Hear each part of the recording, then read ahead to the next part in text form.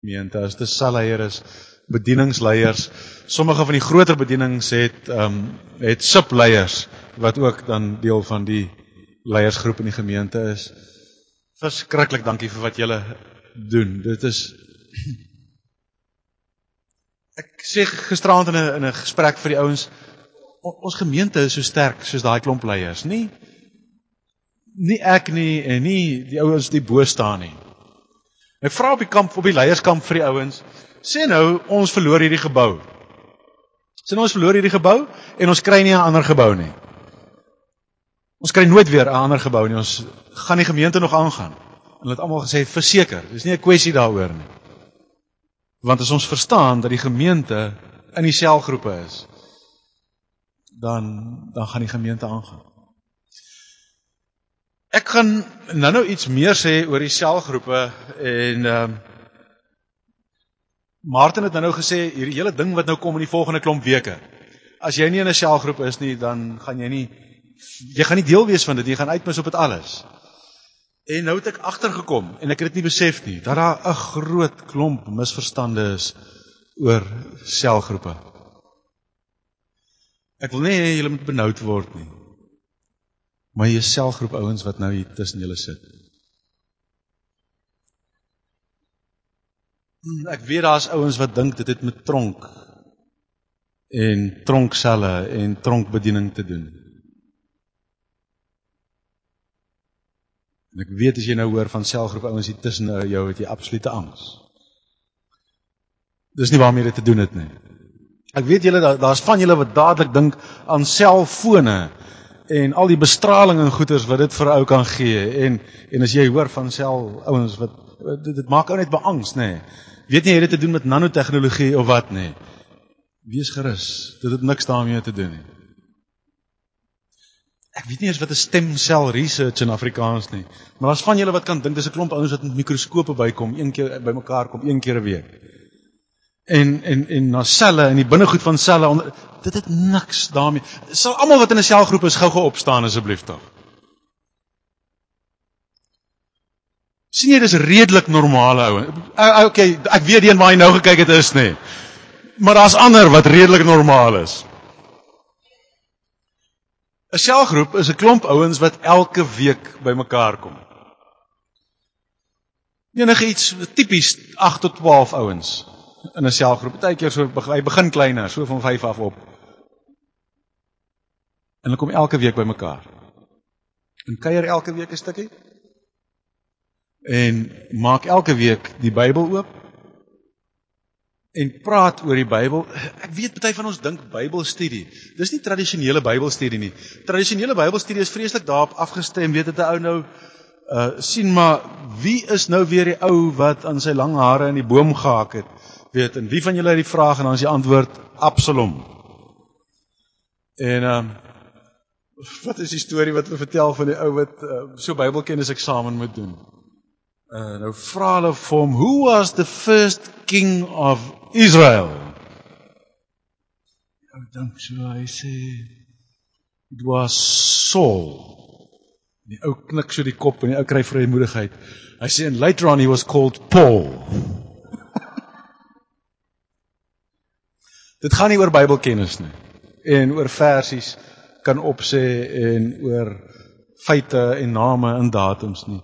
Dit gaan oor praktiese toepassing in ons lewe. Ons lewe in Londen, en ons lewe in Londen het challenges, en is daar iets in hierdie boek wat ons kan help om ons gewone lewe by die werk en in ons verhoudinge en met ons ouers en met ons uitdaging in ons loopbaan en groei, is daar iets hieruit wat prakties vir ons dinge kan beteken.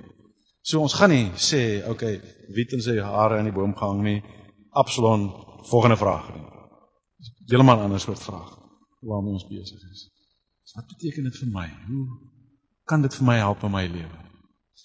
En elke week bietjie bid vir mekaar, en as jy nog nie worry nie, daar's nie pressure op jou nie. Daar's 'n snaakse ding wat gebeur. Gaan praat maar met ouens wat 'n ruk in 'n selgroep is. Hulle vertel vir jou, hierdie ouens kom naar aan hulle eie familie. En nou weet ek daar's van julle vir wie dit 'n bedreiging is, want jou familiebelewenis is dalk nie positief nie. Hulle vertel destyds in die ou Rusland, vra iemand, een van die kommuniste in die dag daar toe die ouens nou aangeneem het, hulle is positief oor die saak. Toe vra hy vir 'n kommunist daar uit Rusland, sê hy vir hom, beskou jy jou mede-kommuniste as vriende of as broers? Toe sê die ou definitief as broers. Mense vriende kan jy kies. Nou, as ek sê, hierdie ouens word soos familie, dan moet jy nie dink, o, great. Laat hulle maar eerder soos vriende wees, want vriende kies jy, maar familie kan jy nie kies nie. Dis nie wat ek bedoel nie. Dis van die diepste verhoudinge. En ouens wat lewenslang vriende bly, met hierdie ouens met wie hulle, dis die plek waar ons leer om te leef. So ek wil vir jou uitdaag, dit het niks te doen, soos ek sê, met selfone en bestraling nie, niks met tronke en selle en agtertralies wees nie, niks te doen met stem cell research en mikroskope nie, selgroepe is soos 'n ou se liggaam uit selle bestaan, so bestaan die gemeente uit selgroepe. Die Here gebruik die liggaam as sy beeld van sy kerk. Ons lees vanaand uit 2 Korintiërs. En omdat ons nou met daai ding wat ons oor 'n paar weke gaan tackle, gaan besig wees met vryheid. En wat beteken dit om regtig vry te wees? Gaan ons vanaand so ook bietjie kyk na die tema vryheid uit hierdie gedeelte uit. Ons lees in 2 Korintiërs 3 van vers 12 af, en voordat ons lees, gaan ons net die oë toemaak en vir die Here vra of hy regtig met ons sal praat. Almagtige Here, baie dankie dat U self hier by ons is. U is die lewende Here. Die ene wat is lank voor ons, of as ouers, of as oupas en oumas, of oupa grootjies gelewe, voor Jan van Riebeeck Kaap toe is. Duisende jare terug was U al daar. En U het ons voorsate geken toe hulle nog hier in Europa gebly het. En het U hulle gesien toe hulle in die skippies Suid-Afrika toe gegaan het. En U was by toe ons in die vliegtuig geklim het hiernatoe. En U kyk in die toekoms in. En U hou dit in die hand. Here, U wat die lewe ken, nie net omdat U het gemaak het nie, maar omdat U self aarde toe gekom het en dit geleef het. U wat die handboek geskryf het oor hoe om te leef, wil U vanaand vir ons ietsie meer leer van die lewe. In Jesus se naam. Amen. 2 Korintiërs 3 vers 12. Nou praat Paulus hierso so 'n bietjie oor Moses. En ek weet nie of julle kan onthou nie, maar Moses was op 'n stadium baie lank op die berg gewees, alleen in God se teenwoordigheid. En toe hy afkom, toe skrik die ander ouens hulle flou. Want van Moses se wees in die teenwoordigheid van God, het sy gesig so gestraal, dat die ander ouens absoluut in angs gehad het.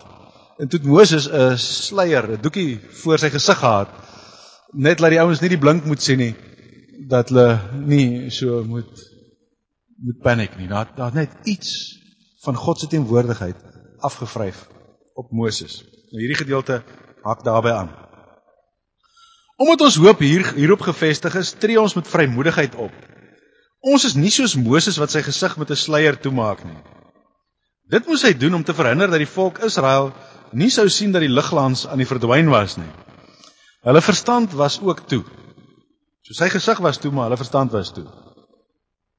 En vandag nog bly hulle verstand met dieselfde sluier toegemaak as hulle die Ou Testament lees. Maar die sluier wat deur Christus weggeneem word deur Christus weggeneem vir iemand wat in hom glo. Maar vandag nog, elke keer as die wet van Moses voorgelees word, is daar 'n sluier oor hulle verstand. Van Moses sê die skrif egter, elke keer as hy hom na die Here wend, word die sluier weggeneem. Die Here beteken hier die Gees. En waar die Gees van die Here is daar vryheid. Ons almal weerspieël die heerlikheid van die Here, want die sluier is van ons gesig af weggeneem. Ons word al meer verander om aan die beeld van Christus gelyk te word. Die heerlikheid wat van ons uitstraal, neem steeds toe. Dit doen die Here wat die Gees is. Paulus sê in hierdie gedeelte, die Bybel doen iets fenomenaal in mense se lewens. Die Bybel verander lewens. Daar is mense wat met die Bybel besig is, wat elke dag jy uit die stukkie uit Bybel uitlees. Maar wat is soos hierdie ouens wat hy hiervan praat, dis asof daar 'n sluier oor hulle kop is. Hulle is besig, maar daar gebeur niks nie. Hulle lees hierdie woorde wat in ander ouens se lewe kragtige goeders doen. Maar op een of ander manier gaan dit nie in nie. Verander dit nie die hart nie. Maak dit nie vry nie. Maak dit nie hulle lewe nuut nie. Dis asof daar 'n kombers oor hulle kop is as hulle hier lees. Hulle lees, maar hulle lees ook nie. Hulle sien die woorde, maar die liggie gaan nie aan nie. Ek weet nie wie van julle die videoklip gesien het nie, ruk terug het iemand dit so rondgestuur. Van een of ander, dit klink soos 'n Oos-Europese aksent, wat met 'n blond 'n onderhoud het. Haar was toevallig lig, waarskynlik gekleur. En sy vra toe vir die blond iets van sy hoor, dit is seker so 'n soort van celebrity in hulle land. Sy hoor sy's 'n vegetariër. Sy sê ja, sy kan nie 'n koei eet nadat sy in 'n koei se oë gekyk het nie. Sê sy vir haar, nou wat eet jy? Toe sê sy hoender. Want sy kan nie 'n dier eet nie. Toe sê sy, maar is 'n hoender dan nie 'n dier nie? Toe sê sy, nee, dis 'n soort voël. En die onderhoudsvoerder vra nog so 'n vraag wat, en toe draai die onderhoudsvoerder na die kamera. Toe sê sy, ek praat, maar daar's niks daar binnekant nie. Nou, met party mense is dit so, as hulle met die Bybel besig is. Die Bybel praat, maar die klokkie lui nie, die pen nie val nie, en dit het hoegenaamd niks. Ag, daai meisietjie was pragtig geweest, maar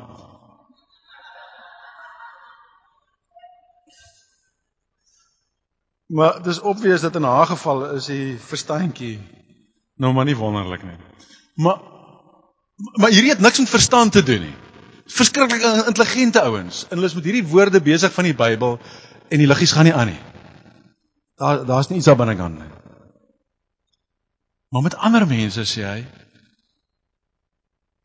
dis die Here se wil dat dit met jou so sal wees.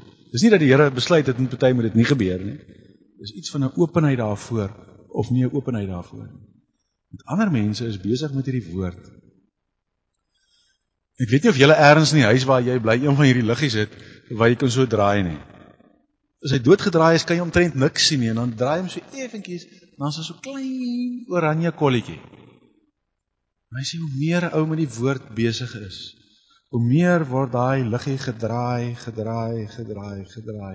en verander daai klein oranje spikkeltjie teen die plafon, teen 'n dowwe liggie, en 'n helderder liggie, en 'n helderder liggie, tot die hele vertrek verlig is. En hy gebruik die beeld van wat met Moses gebeur het op die berg. Toe Moses daar afkom, is dit of iets uit hom uitgeskyn het. Hy sê, God doen dit in ons. God doen dit in ons. Soos ons met hom met sy woord besig is dit of hy ons vry maak, asof hy dinge van ons afval, dinge van ons hart, dinge van ons gewete afval, vry maak, en iets hier binnekant begin skyn, 'n nuwe soort mens wees, ek amper die woorde om dit te beskryf nie. Hy sê, ons word verander om al meer aan Christus gelyk te word. Die heerlikheid wat van ons uitstraal, neem steeds toe. Dit doen die Here wat die Gees is.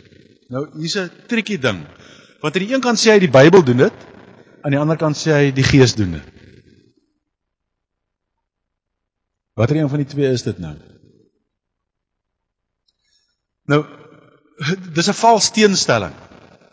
Ou kan nie, die Bybel sonder die Heilige Gees beteken niks. Dis 'n geskiedenisboek. En in 'n sekere sin kan jy maar net sowel die geskiedenis van Napoleon gaan lees, dit maak min verskil. Philip het vandag al by die kamp vertel van 'n storie wat werklik gebeur het in Amerika. Is daar een of ander ding en daar's 2 ouens wat begin stry oor hoeveel Bybelversies hulle kan opsê. En hulle sê Bybelverse op laat die spoegspad. En toe wen die een ou. En die ou wat verloor, gaan uit. Hy's so kwaad dat die ander hom gewen het en gaan hulle al geweer en hy skiet die ander ou dood. Blykbaar regtig gebeur. Nou dis obvious, dit was net in sy kop, dit het in sy hart niks verander. Dis net woorde, hy kan net sowel kan hulle uit die geskiedenis van Napoleon staaltjies aangehaal het. Maar God se gees werk deur die woord. Ons moet met die woord besig wees, maar oop vir die werk van sy gees. Ek gaan nou net 'n storie vertel wat ek laas jaar een keer in 'n preek gebruik het. So die ouens wat nou laas jaar hier was en by al 52 dienste was, hoef nou nie vir die volgende rukkie te luister nie. My swaartjie, my sussie se man, toe hy op universiteit in Pretoria is, eerste jaar, neem hy Afrikaans as 'n vak. En die prof, hulle behandel hulle 'n gedig daarso, en die prof sê vir hulle, die digter het so en so en so bedoel met hierdie gedig. Volgende week, toe hulle weer in die klas is, toe staan 'n eerstejaars student op. Hy sê, professor, jy het laas keer gesê, met hierdie gedig, het die digter so en so en so bedoel. Maar dis nie reg nie. Wat die digter bedoel het, was so en so en so. Die prof is tussen uitgebal en vervies. Hy sê, en waar kom jy daar aan? Die ouetjie sê vir hom, dis my oupa, ek het hom gevra.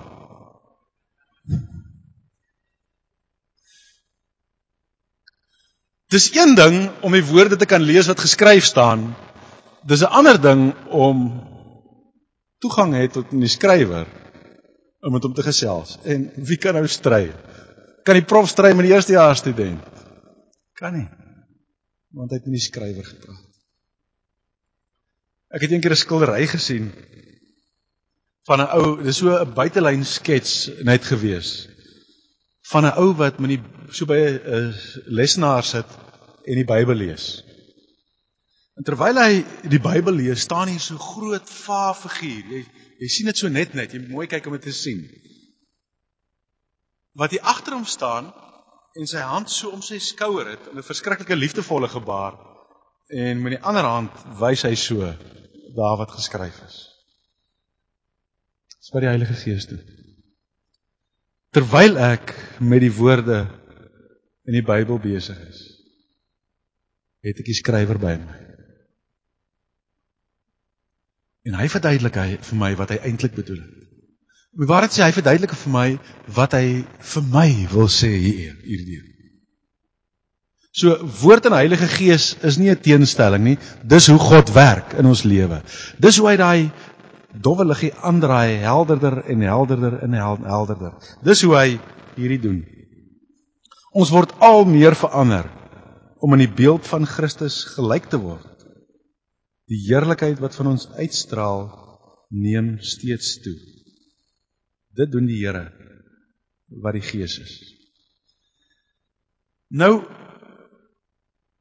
weet ek, baie ouens beleef dit nie. Baie ouens beleef dit nie. En as hy dit nie beleef nie, dan is dit waarskynlik omdat iets vir jou terughou. Een of ander iets wat terughou. Ek wil gou 'n draai loop en dan kom ek terug hiernatoe. Wat is vryheid?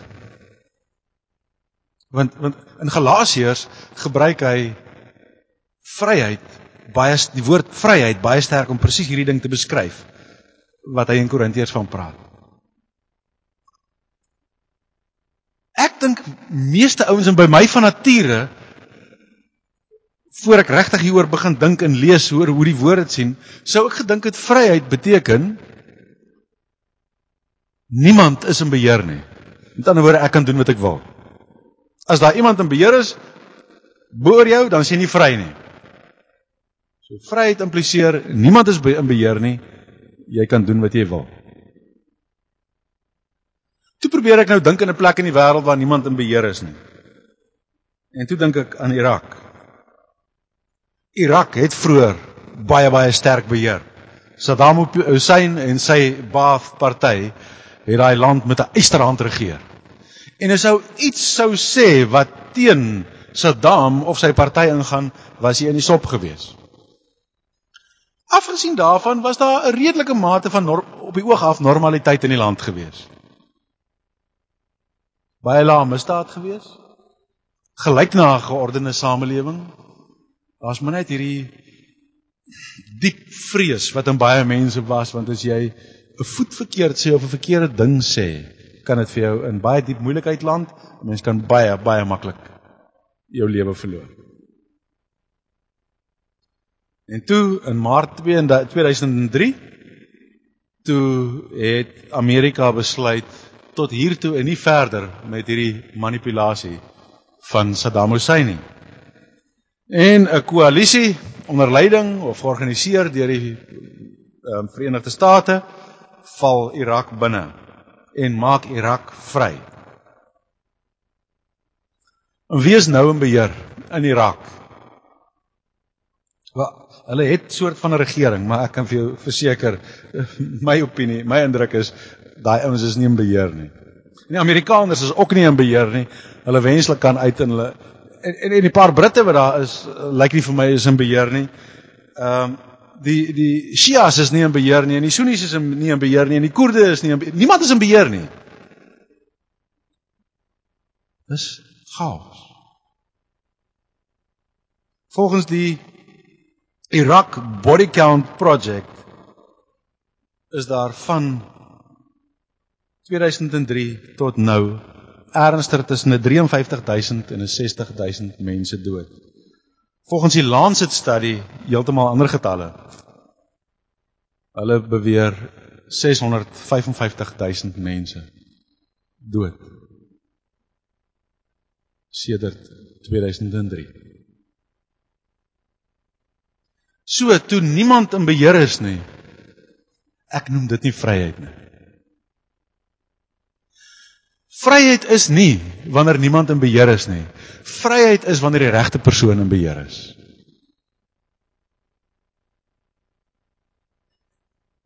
Kom ons vat maar 'n skoolopset, ons is almal op skool. Sê nou die hoof en al die onderwysers word gefire en niemand is in beheer nie. Is daar vryheid? Nee, chaos. Ou kan 'n hoof hê wat soos 'n tiran en 'n monster is. Dan is daar nie vryheid nie. Maar vryheid is as die regte hoof in beheer is.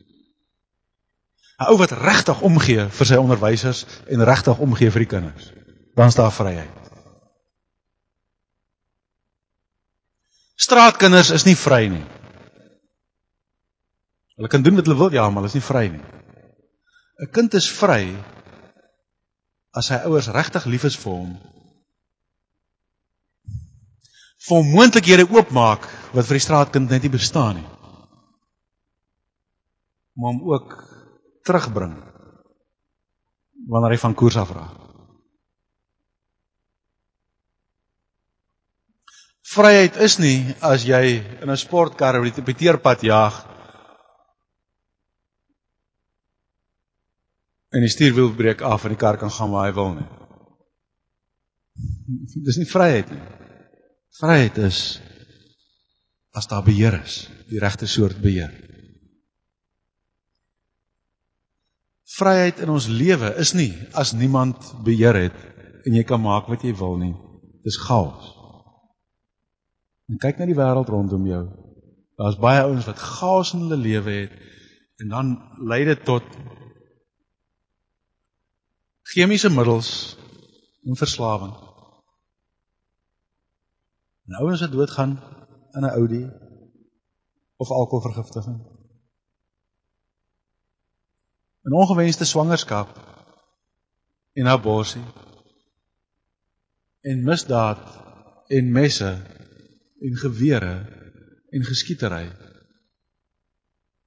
Die lewe is lelik as mense kan doen wat hulle wil. Die lewe raak baie lelik as ouens kan doen wat hulle wil. Dis nie vryheid nie. Dis iets verskrikliks. Vryheid beteken nie niemand in beheer nie. Vryheid beteken die regte persoon in beheer. En in die gedeelte wat ons van gelees het, sê hy,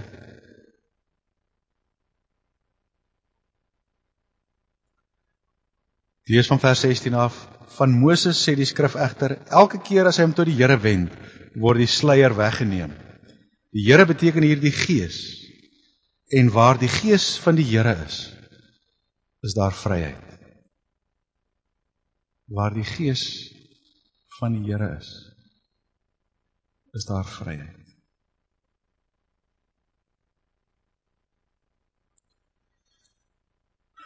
Ek weet nie as jy nou dink aan die mees verwaarloosde huis wat jy in jou lewe nog gesien het. Ek het een keer wou huis gekoop het en toe gaan kyk ek 'n huis wat aan 'n ou oom van hier by 90 behoort het en sy kinders het nooit by hom gekom nie. Die gras het buitekant so hoog gestaan. En as jy daai deur oopgemaak het, het daar 'n walm vir jou geslaan. Iets verskrikliks. Jy kan sien daai huis is vir jare nooit skoon gemaak. Vir jare nooit skoon gemaak. Ek beloof vir jou, jy kan nie asem gehaal het in die huis nie, en buite asemhaal en so 'n bietjie deurloop en weer uithardloop.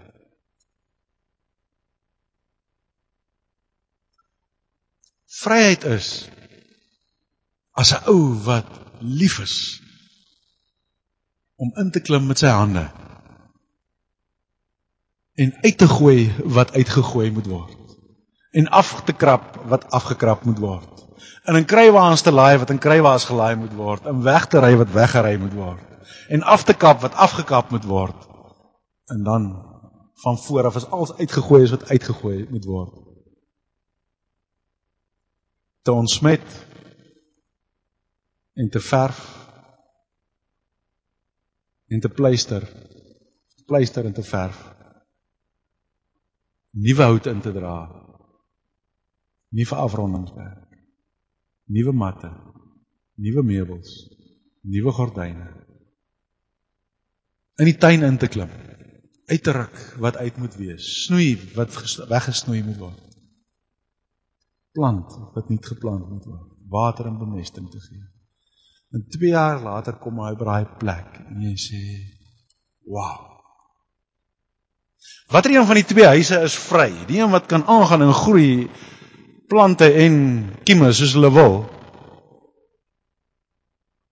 Of die ene waar daar 'n liefdevolle hand op is? Watter een is jou lewe? Verskillende dinge wat maak dat ons nie vry is nie. Is 'n vreeslike klomp liggaamlike goeders, onder andere chemiese goed. Allerlei pille en dinge wat 'n ou rook, om wat vir jou vashou, of kan vashou, en jou opmors. Alkohol. Iemand sê, ek lees nou die dag 'n aanhaling van 'n ou wat sê, dit gaan nooit makliker wees as nou, om minder te begin drink, om minder te drink.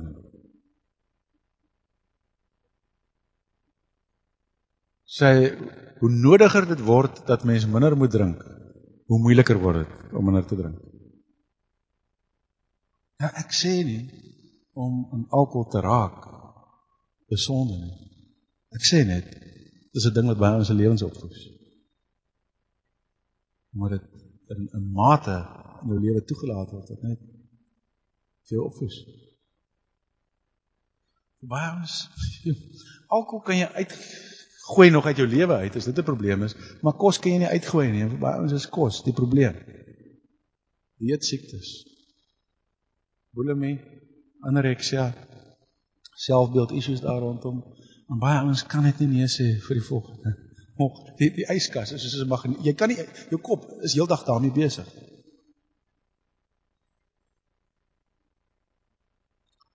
Ander ons leer dit op 'n seksuele terrein. 'n Verhouding wat net 'n gemors is, nie, jy weet jy moet daar uit nie, jy kom nie daar uit nie.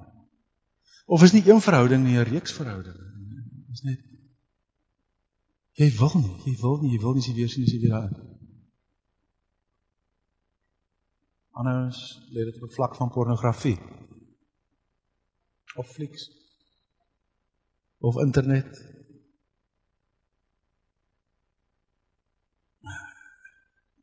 Jy voel so vuil daaroor. En jy haat wat jy doen. En as jy weer sien, doen jy dit weer. Jy probeer al in 'n triks, dat niemand ooit moet agterkom wat jy eintlik doen nie. En dan besluit jy gaan dit nooit weer doen nie, en dan doen jy dit net weer.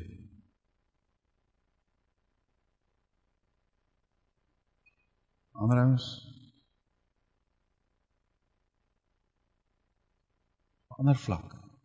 Een of ander iets rondom die seksuele, wat net, jy weet die Here wat dit in jou lewe hê. En nuwejaarsvoornemens lyk nie asof dit die volle oplossing is.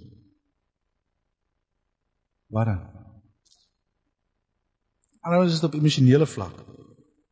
Selfbeelding. Jy het net so 'n battle met jouself. Oor een of ander fisiese iets, of sommer nie eers dit nie, sommer. Is net iets wat vir jou teruggaan. Stuk seer. En jy onderdruk dit nie, jy weier om daaraan te dink. Want jy weet as daai ding moet oopgemaak word. Iemand het jy nie vergewe het. Jy dra dit vir jare met jou saam. Weet jy wat gebeur as jy vir iemand nie vergewe nie? Is jy gee 'n stuk van jou hart van daai mens. Hy was nie eens bewus daarvan nie. Maar 'n stuk van jou hart behoort aan hom, al is dit in vorme van haat, nie in vorme van liefde nie.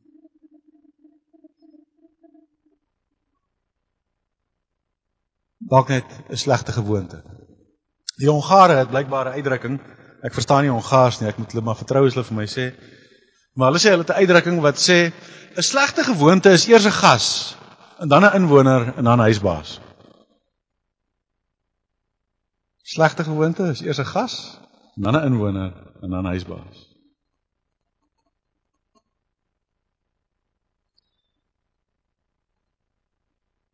Ek weet nie of jy vir jou kan voorstel as jy leef in 'n huis met 'n tiran van 'n huisbaas nie. En jy het nie ander opsies nie, dis die huis waar jy bly. Kry nie ander blyplek nie. Kan nie ander blyplek bekostig nie. Die ou is 'n tiran. Hy wil sy betaling op die tyd hê, maar die elektrisiteit werk die helfte van die tyd nie, en dan werk die toilet nie, en dan werk die, as hy so lelik met jou as jy moan, jy sien net nie kans om te praat nie. Sit ander ouens in jou huis in wat jy, dit gaan net nie werk, dis net 'n gemors, en jy kan nie uit nie.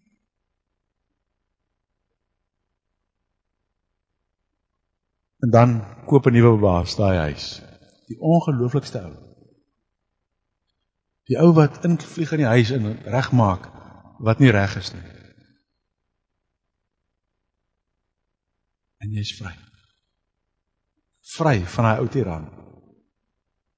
Dis wat Christus wil kom doen. Hy wil landlord word. En vir jou 'n nuwe kwaliteit lewe gee. Nou, net om af te sluit 'n storie van 'n klein seentjie wat sy lewe vir Jesus gegee het.